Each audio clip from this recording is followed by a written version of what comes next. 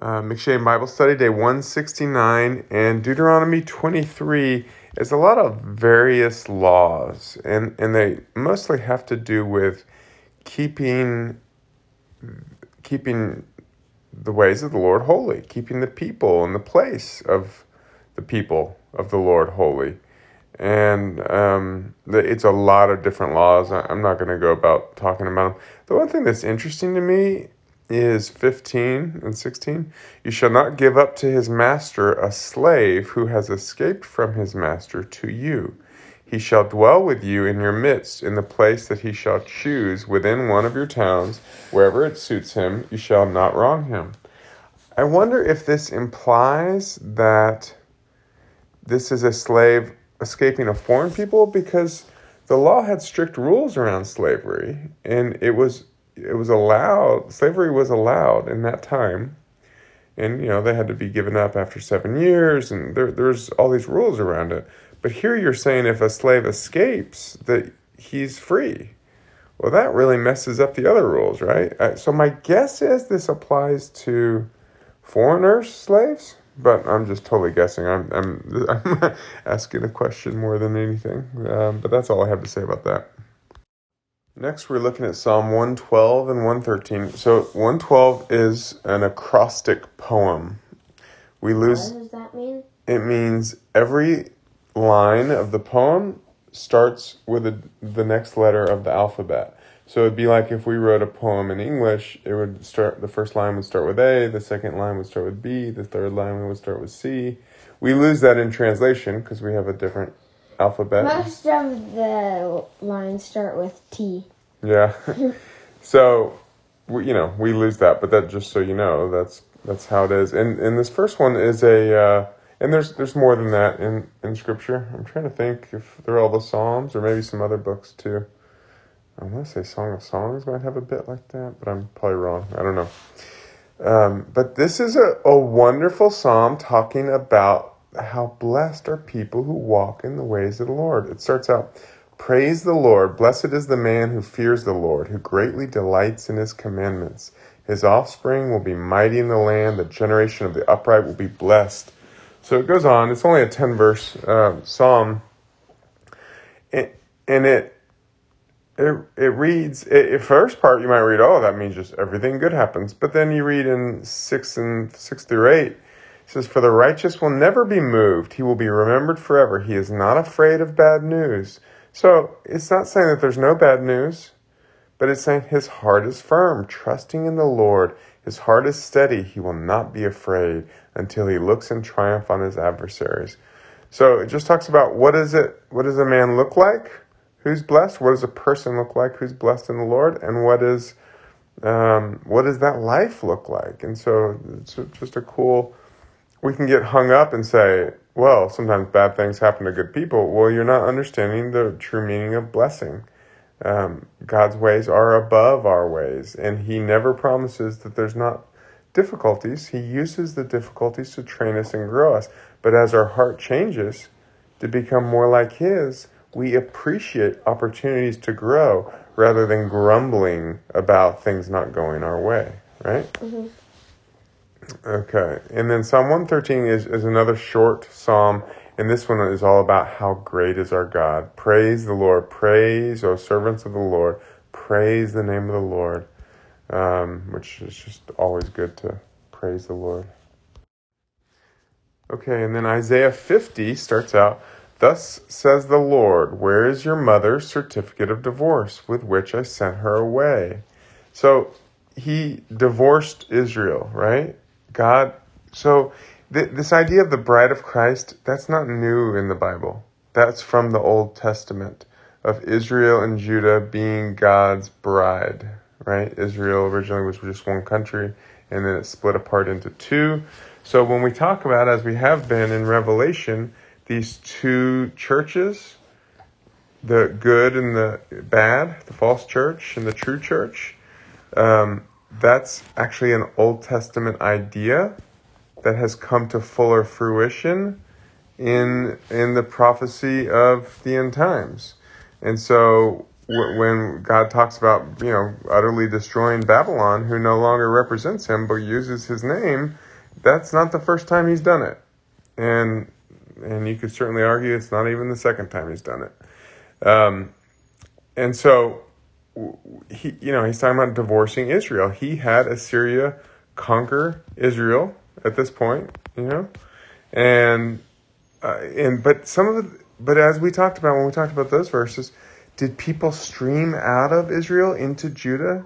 Yes. Mm-hmm. So the institution was corrupt and unredeemable. But that doesn't mean individuals within it were not redeemable. And so they did stream out. Specifically, a lot of Levites are mentioned streaming out, but others too streamed out into Judah because they said, wait a minute, we want to go the way of God. We don't want to go this other way. And so, he talks about their iniquities, their transgressions. Your mother was sent away. 2, why when I came was there no man? Why when I called was there no one to answer? So he's saying, you've turned away from me, your husband, your God, and what'd you replace it with? A bunch of nothing. You went your own way. You no longer have a husband to help make you a full unit, right? To help take care of you, to help, how can you have a family without a husband or a wife?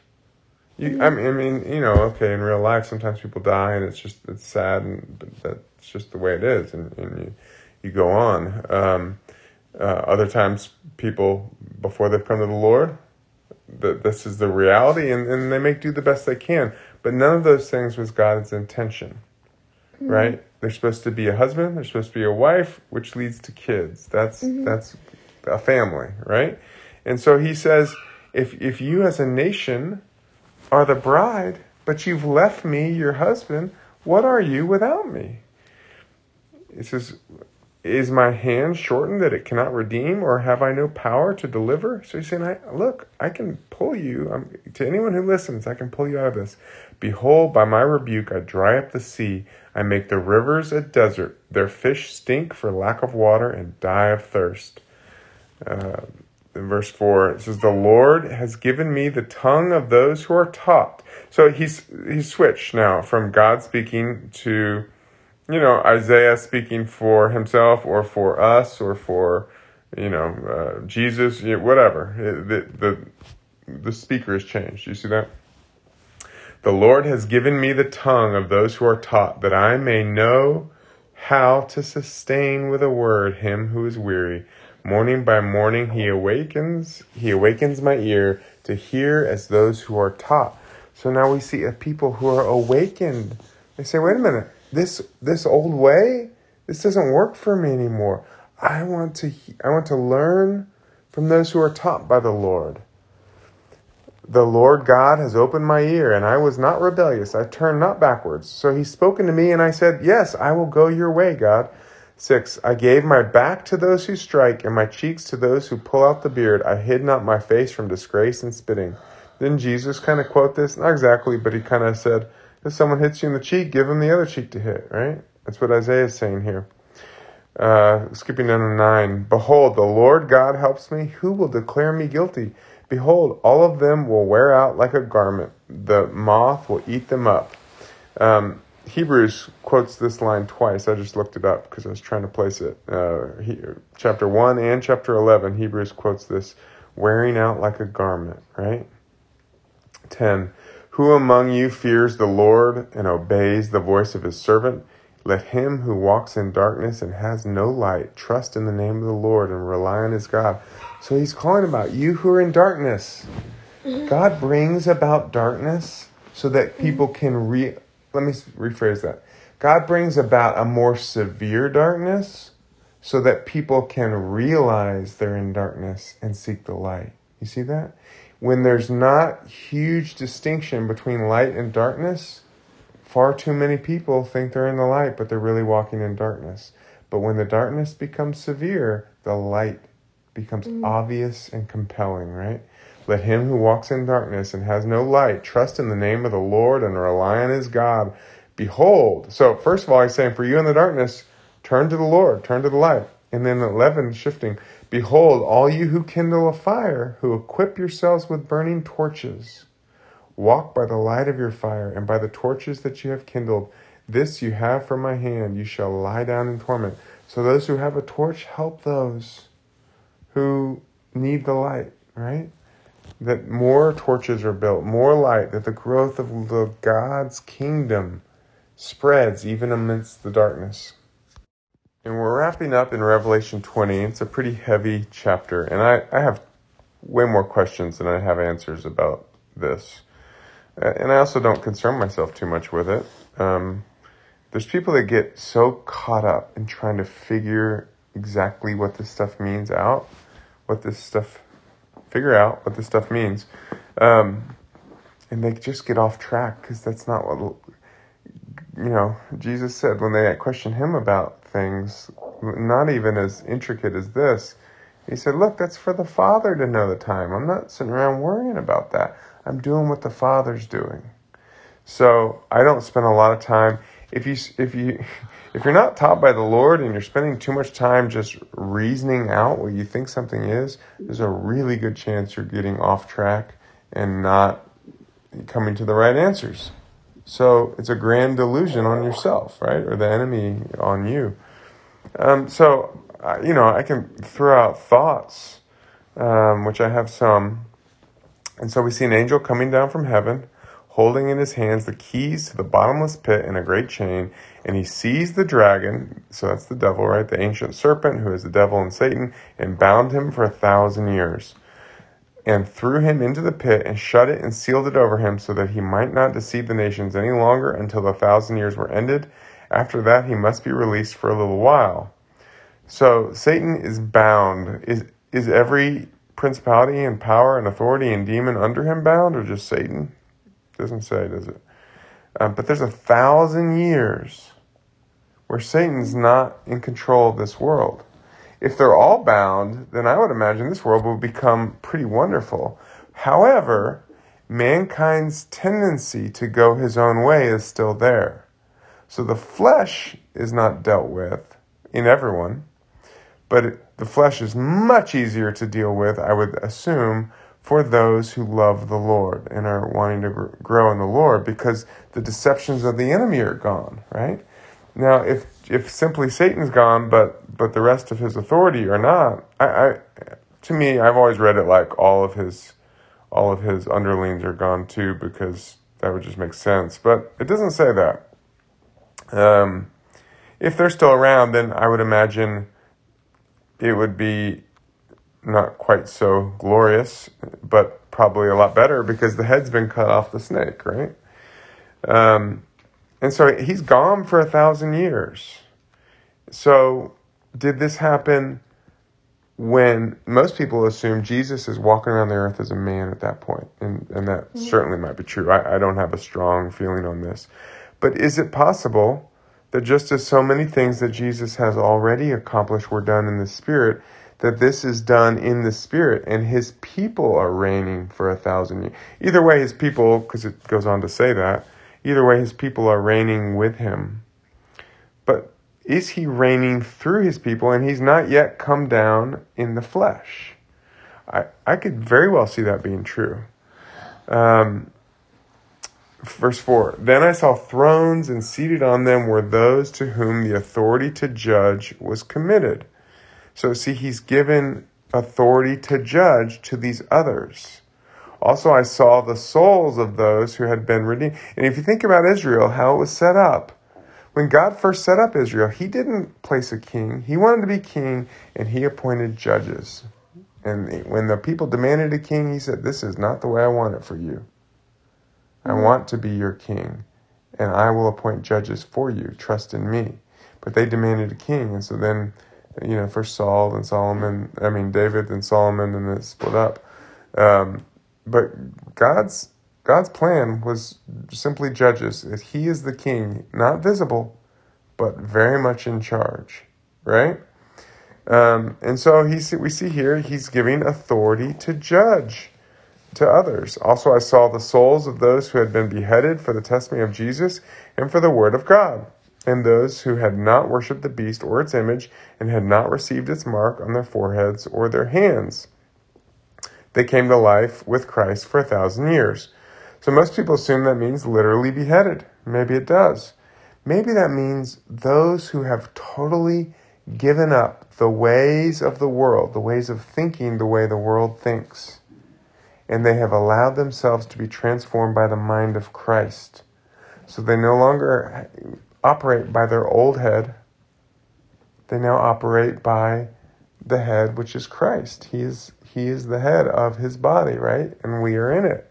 And so those who have given up, and then it's more explicit in that next part where it says, and those who had not worshipped the beast or its image and had not received its mark on their foreheads and their hands. So forehead, again, as I've said, how you think, hand, what you do. Those two things make up a lot of who we are in this world, right? How we think, what we do, right? So those who have been beheaded, they've totally given up those ways. And those who simply refused to act and think the way the world acts and thinks, right? They came to life and reigned with Christ for 1,000 years. That's pretty cool, right? And does that mean they all live 1,000 years? I kind of read that way, but maybe it's a people, and the people still continue to live and die, but as a people, they reign 1,000 years, where for the first time ever, the culture of God and his kingdom is being passed on through multi-generations, and the glory and the wisdom and the love of God is prospering throughout people, throughout generations. I could very well see that being true, right? I've never heard anyone say, a couple of things I'm saying I've never heard anyone else say, but they seem reasonable to me.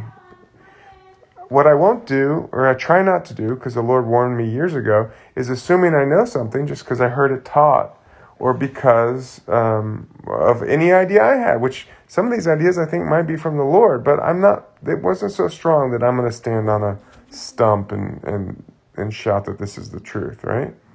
5, the rest of the dead did not come to life until the 1,000 years were ended. This is the first resurrection. So, this isn't the end, right? This was the first resurrection. Blessed and holy. So there were saved people who are not coming to life at this point. And again, is this people that have simply passed before, or people, there was a great resurrection of people who died long ago have come to life, but not everyone, just those who were fully committed to the Lord. 6, blessed and holy is the one who shares in the first resurrection. Over such, the second death has no power, but they will be priests of God and of Christ, and they will reign with him for 1,000 years. So, priests of God, the order of Melchizedek, right? Kings and priests. Reigning is a king. Priest of God is obviously a priest.